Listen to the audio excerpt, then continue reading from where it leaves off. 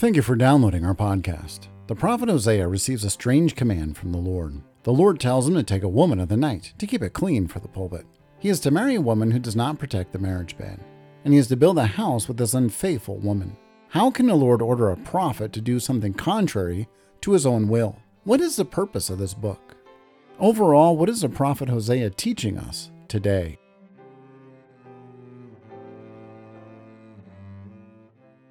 When we think about the sacrificial system and Baal worship, we can think these are problems within Israel. These are Old Testament situations and issues. But we also know that the Apostle Paul uses language in his letters where he speaks of himself being poured out like a drink offering. And so we have this sacrifice that's presented there.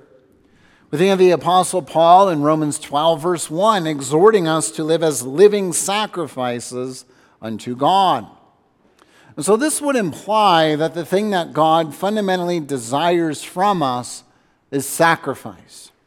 That the more we sacrifice, the more we give, the more the Lord loves us necessarily. That's where our minds go. It's something tangible. It's something where we can tally up how much we've given for God. But Hosea actually teaches us the exact opposite.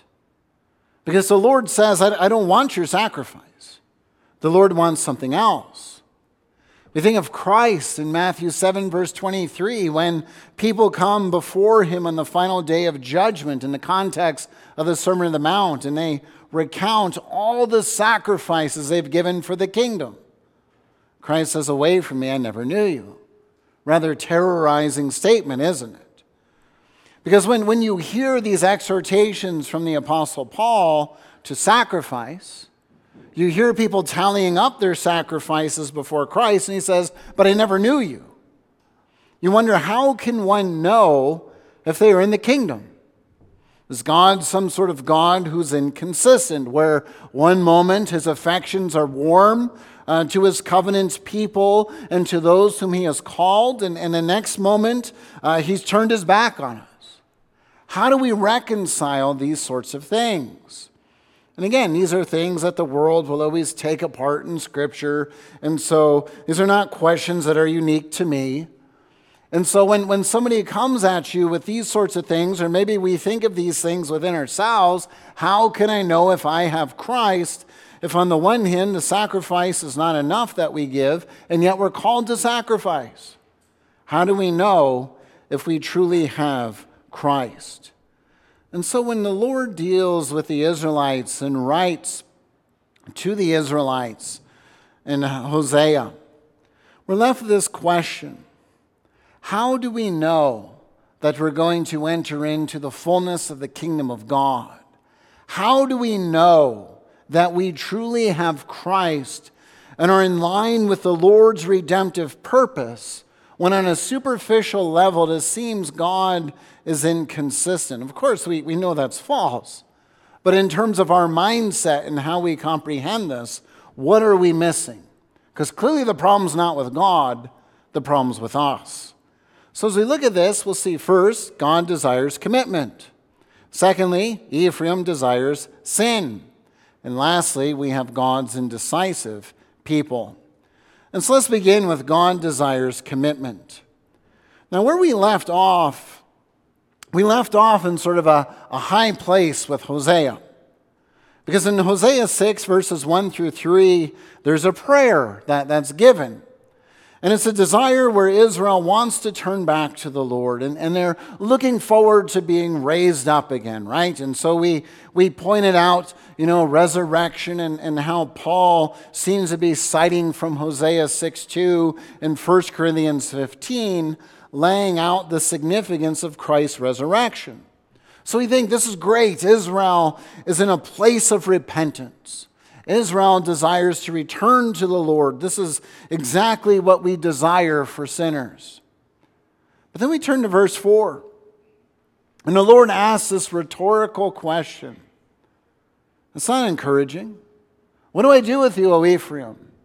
What do I do with you, O Judah? Because remember, he called attention to Judah and said, listen, Israel's about to be marched out of the land. Don't be surprised. You're next. Learn from them. Observe what's going on. You're about to face the same sort of thing. And we can read this and say, why is the Lord asking this question? It seems like God's people want to return to him, but yet the Lord's asking this question. What do I do with you? I mean, our instinct is to say, well, embrace them. This is great. This is a step in the right direction. But when we look at this and we think about another prophet who's a mere contemporary or nearly a contemporary of Hosea, we think of Jonah. And this is the sort of thing that we see with Jonah the prophet. It's, I don't think, accidental that Jonah's name means dove. It's sort of a foolish, fluttering animal. It's not a bird that we would think has a grace and the glory of an eagle or a hawk where we watch them soar. A dove is sort of a clumsy thing that's very weak, not something that we think is very decisive, and certainly not top of the food chain. And Jonah lives up to his name because he wants to go away. One of the things in Jonah, he goes down, he goes down, he goes down. You find that in chapter 1, going away from the Lord. And I'm going somewhere with this. And as he goes away from the Lord sends a storm because Jonah's trying to run from God and outpace the living God. Only to find he can't. He doesn't want Assyria to hear the gospel, the warning of God, the call of the gospel. And so the Lord sends a great storm.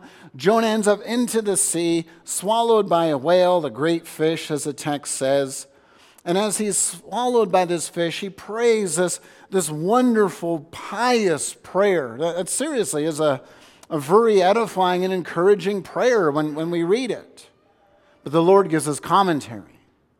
The text literally says the fish vomited, puked Jonah onto dry land. So it's not that the Lord guided it so the fish would go up on the land and open its mouth and Jonah delicately walked out. The Lord gives us commentary on this sanctimonious piety of Jonah, where he's flippant. On the one hand, I'm running away. The next moment, well, God got me, so now I'm going to sort of be broken for a little while. And then he goes and weeps and mourns over a plant. Again, you have the typology of descending into death, being raised to life, and how the Lord's ultimately going to bring about that glorious resurrection.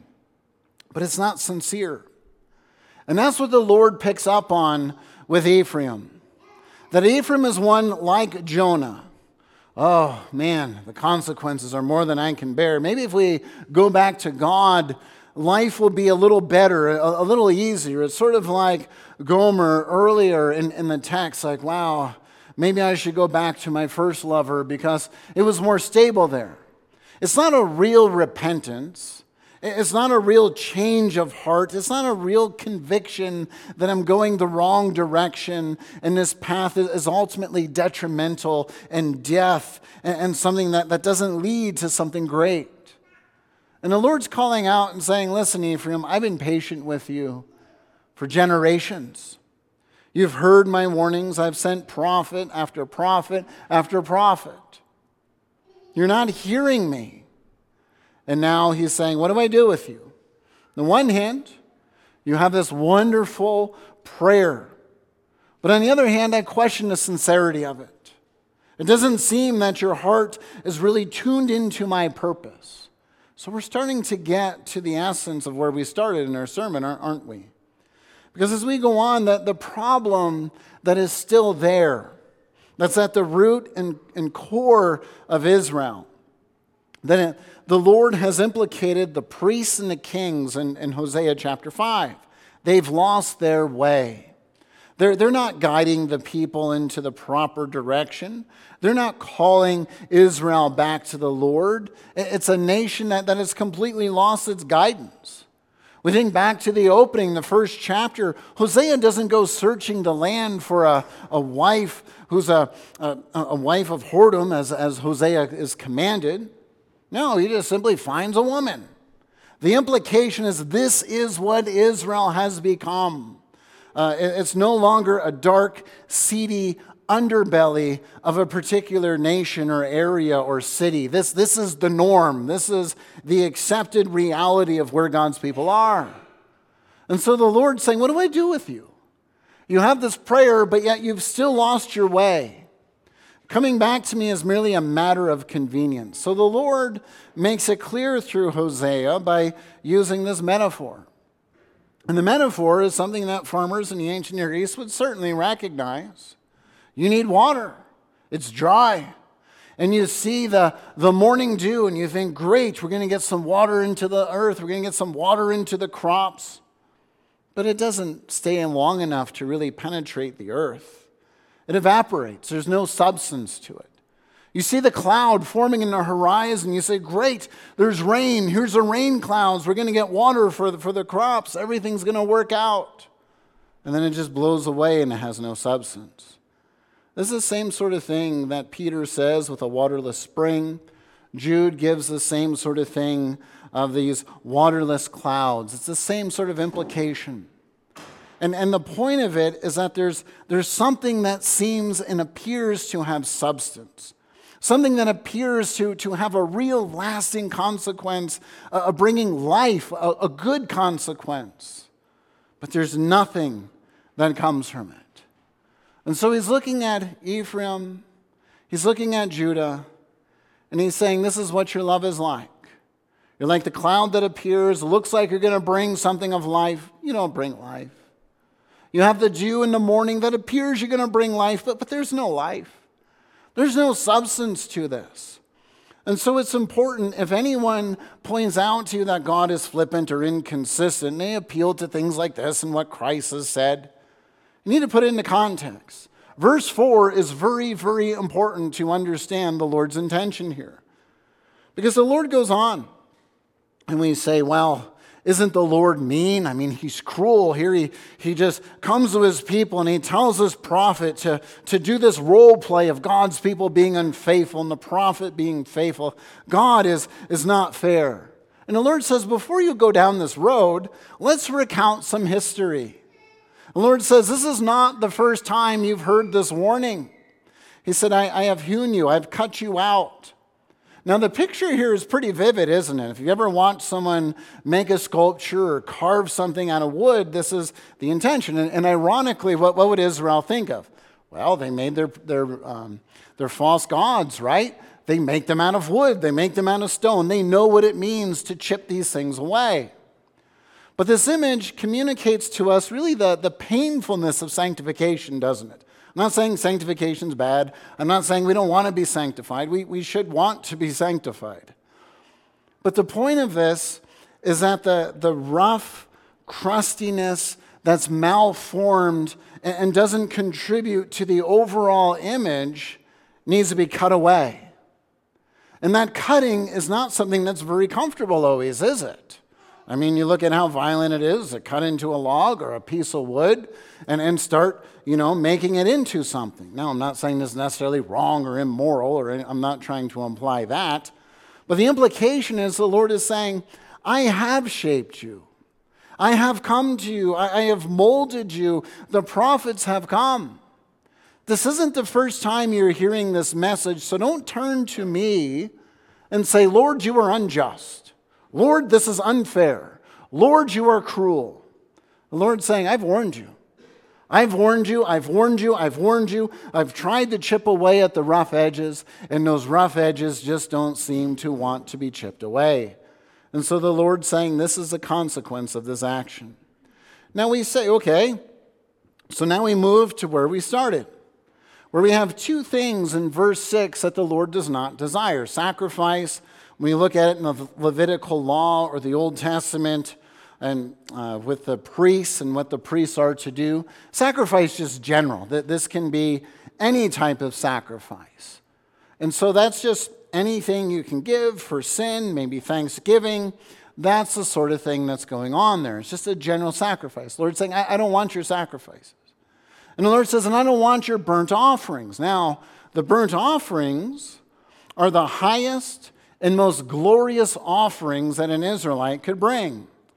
This is where the animal that is offered is fully consumed. There is nothing left for the priest to eat or anyone else to eat. It's holy for the Lord. So this is the offering that gives no benefit in terms of moving someone up, say, in the hierarchy of Israel, right? You give right sacrifices, you can sort of get the priests on your side if they're eating well, and maybe they might overlook a few things, right? So you can see bribery sort of going that way, which seems to be going on as some of the things in Israel. But also, this burnt offering is just saying, I'm fully committed to God, and here I'm going to show that. So the Lord says, I don't want these things. And that's where you go and you read Leviticus, say, but you give all the requirements as to how these offerings are to be done. What do you mean you don't want these offerings? How does this work? Well, again, if we take this out of context, we're missing the point. It's not that the Lord is saying the sacrificial system is immoral, or the Lord is saying, I asked you to do something that's immoral. The Lord is pointing out what is the fundamental substance of what he desires. He wants our commitment. He wants our steadfast love, right? So when you think about the Lord's covenantal promise, he shows us steadfast love to his people. Well, he wants us to have that undying commitment to him. Simply stated, Israel has stopped Israeling with God. And what that means is they're no longer striving with God. So when Paul says, fight the good fight, this isn't something that we should see as just a New Testament reality. It's referring back to Jacob fighting with God is what I would argue. That this fighting the good fight is striving with God in a good sense, where we're trying to die to self. We want the rough edges cut away, and we want the Lord to sanctify us according to the new man that is present within us. And so the Lord's saying, that's what I want. I don't want people to make a show of their piety. I don't want sanctimonious prayers. I don't want people that brag about great things they've done in the name of Christ and in the kingdom. I want people who truly have a heart that's tender to the Lord's purpose. People who have a commitment to me as they sojourn under the sun.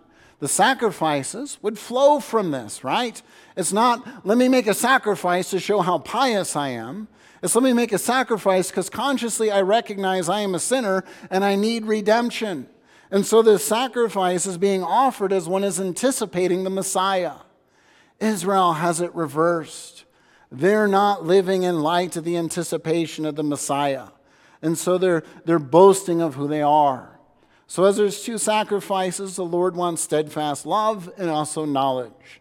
Again, we've talked about knowledge in the Hebrew language. Knowledge is not just knowing things about God, but truly knowing God in the sense that you live for him as you sojourn under the sun. And so that's really the bulk of what we see with why God is so upset with Israel and how his people are so flippant and lacking commitment. But now briefly, what does Ephraim fundamentally desire? Well, as we go on, we have this call in verse 7. But like Adam, they transgressed the covenant. There they dealt faithlessly with me.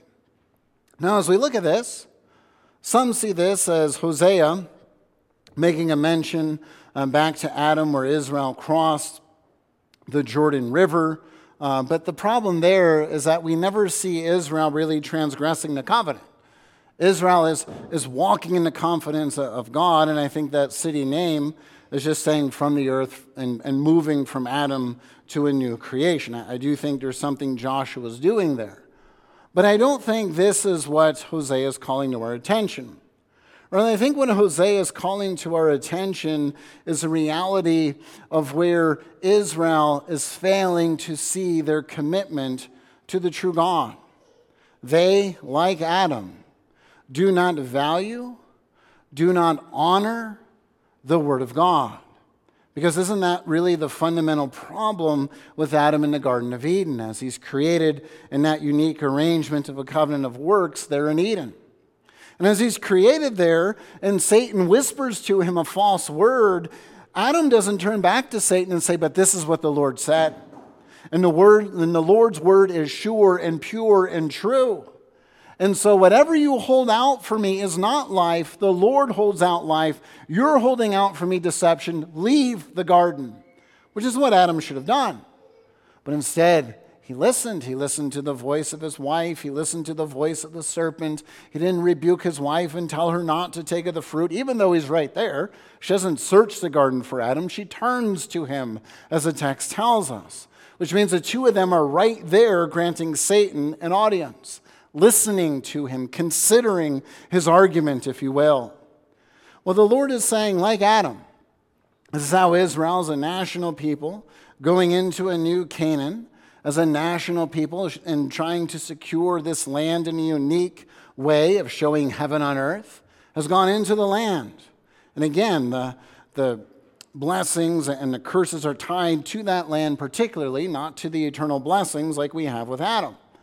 And so as they have done this and they've heeded the voice of folly, they've given in. And as they've sold out, the Lord is saying, just like Adam, this is what you have done. And as they go forth, we say, okay, well then what's going on with Gilead? Why mention this? And why is this a city of evildoers? And why are people being murdered on the way to Shechem? When we look at these cities, remember we can think of Gilead here being that unique place where we have this region in the north, where we have an assassination of kings in 2 Kings 15. So there's immorality that goes on there. Again, it's kings acting like worldly kings recounted in this very place. We think of Shechem, where we have the priests engaged in an action like a robber. So this is not a crime of opportunity that's called to our attention, where maybe somebody drops a $5 bill or something, you pick it up and don't tell the person, right? Like that's sort of a crime of opportunity. You should at least do the honest thing and tell the person that they dropped it. This is more deliberate.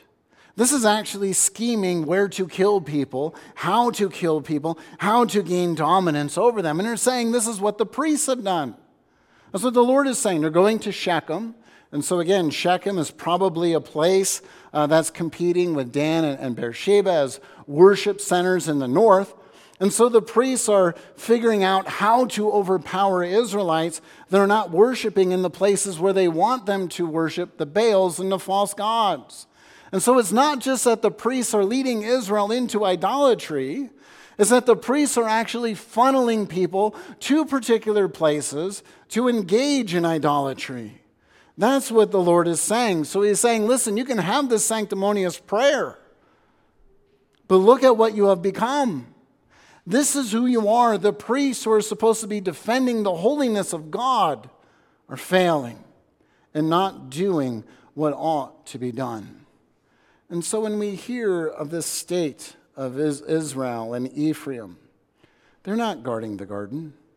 And so he's pointing out the reality. He's seen this horrible thing. He's seen how Ephraim has sold out. He's witnessed this. So he's presenting this to Israel, saying, well, what do I do with this? You have this nice sanctimonious prayer, but nothing has changed. These same sorts of things are still going on. You're not turning. And so, yes, there is something coming your way. Now, verse 11 is split. So in verse 11, when he says, O Judah, a harvest is appointed, this isn't something positive. This is like the name Jezreel with the scattering of the seed, where they're going to be scattered throughout the nations. The harvest is speaking of Judah being plucked out of the land. So he's saying, listen, there's going to be a problem with you, and you are going to experience a consequence for this action. Now, what do we do with the reality of Israel, and what do we do with God's people? Are they ever going to truly be tuned in to his purpose? And what do we really take from this? Well, we find that on the one hand, there is a promise. The Lord will restore, and the Lord will heal. This tells us something very significant about the human condition, doesn't it? We can't heal ourselves. We can't bring about this new life just through a series of self-helps. We need the regenerating work of the Holy Spirit. We need the power of God. We need the Holy Spirit to transform us. And that's what the Lord's saying. He's saying, but listen, as we're showing this model of God's people being marched out of the land, I'm not done in my purpose of what I have promised. My promise still stands. He is going to heal. He is going to restore. He is going to show the reality of this promise. But he says, here's the problem. The problem is that as the Lord has this desire, the people are not there yet. That's the problem. And so this is like what I've talked about, the canons of Dort and the fifth head of doctrine, where the Lord basically hands us over to our sin for a time. Spirit doesn't go dormant. We're not losing our election necessarily if we're, in the book of life. But if we continue to buck against the Lord's program, he might say, fine, here you go.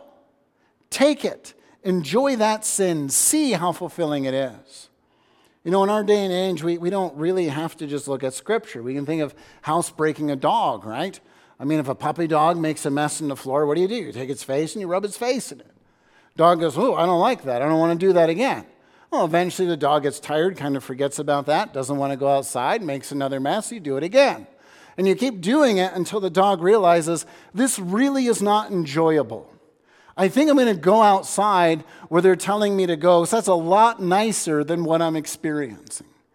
That's basically, putting it delicately, what the Lord does with his people. And that's what the Lord is saying to Ephraim. You're not in a place of repentance yet. I'm bringing you to a place where you are so broken that you say, I don't want that mess anymore. That's not fulfilling. That doesn't bring joy. That's not comforting. And so the Lord is saying, don't think that you say this one prayer and I overlook everything else that has gone on in the past. There's a lot of rebuilding that needs to go on here. And you're not rebuilding it. It's like you don't care. You're just like, oh, we'll just pretend like that never happened. And the Lord's saying, no, you've made a lot of messes in the carpet, and we got to clean this up now. And that's what the Lord is saying in the midst of Israel. Now, in terms of our takeaway, when the Apostle Paul speaks of Israel being the pedagogue, I do think there is a uniqueness in national Israel and what they're doing, where the Lord is trying to project heaven on earth and show a model of what it's supposed to be. I would appeal to Hebrews as we've gone through Hebrews for that. And one of the things that Israel's teaching us is we're not going to bring in heaven on earth. And that's something humbling, isn't it? Because it teaches us that we have to follow our Savior and Redeemer to the place where he's leading us. And when the Lord is speaking of the steadfast love, and we go into Peter, and we'll deal with this evening as well. Peter talks about the Lord doesn't lead us away from the trials. Psalm 23 leads us through the valley of the shadow of death. So following Christ, that doesn't always mean every day of our life is going to be superficially joyful. It doesn't mean we're going to be free from trials. It doesn't mean we're never going to have hardship.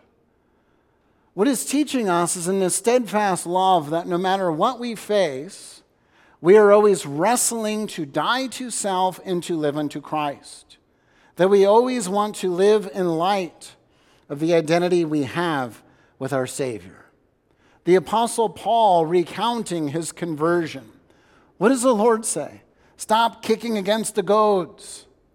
And so the Apostle Paul has this radical conversion and apostolic calling because the Spirit's been prodding him. And rather than giving in to the prodding of the Holy Spirit, the Lord has to radically break him.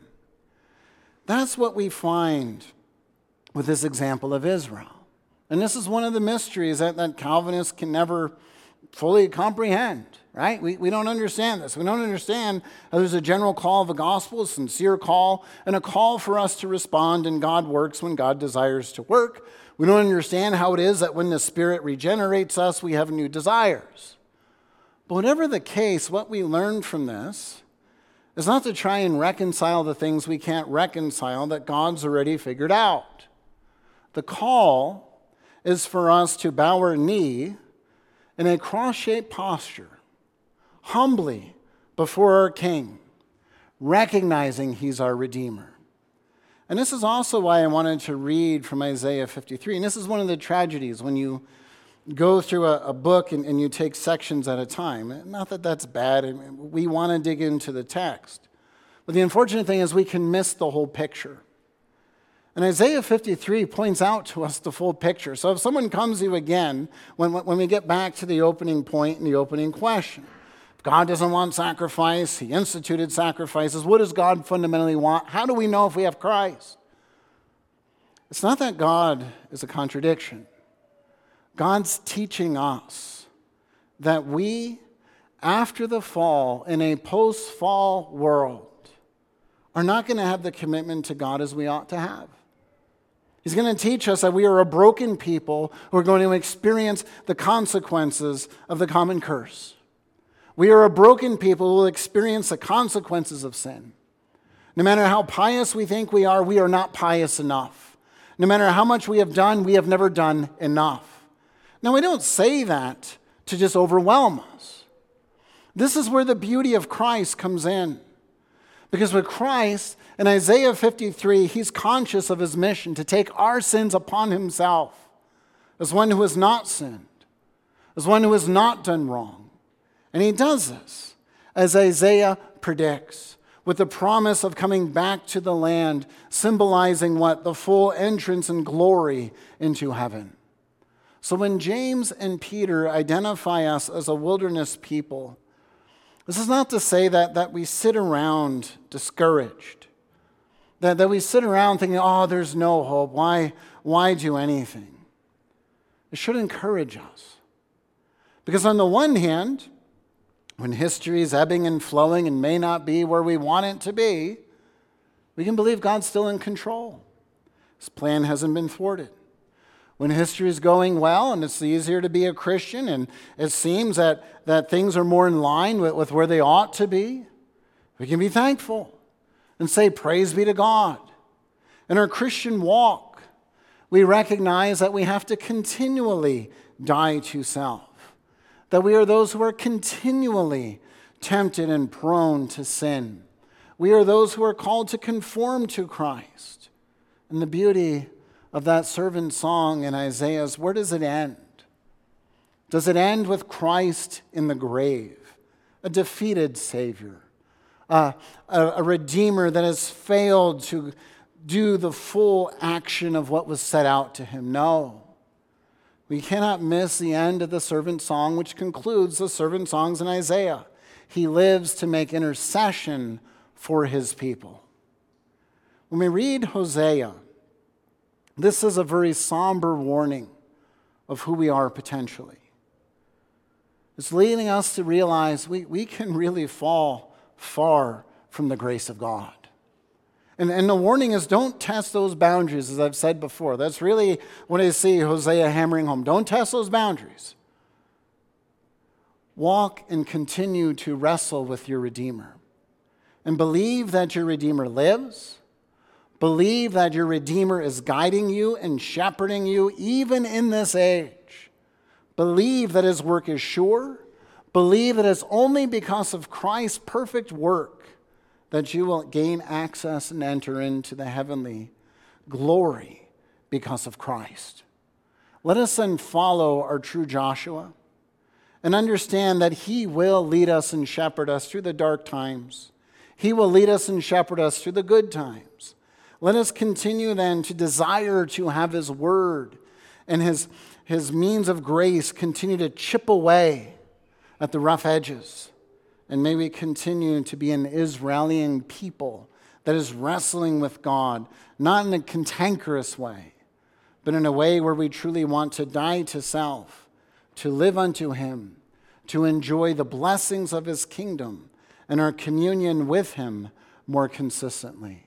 Let us never lose sight of the graciousness of our God, who gives us a new heart and desires that in that new heart we are those who desire and are transformed, seeking to conform to our heavenly calling as we have been redeemed in him.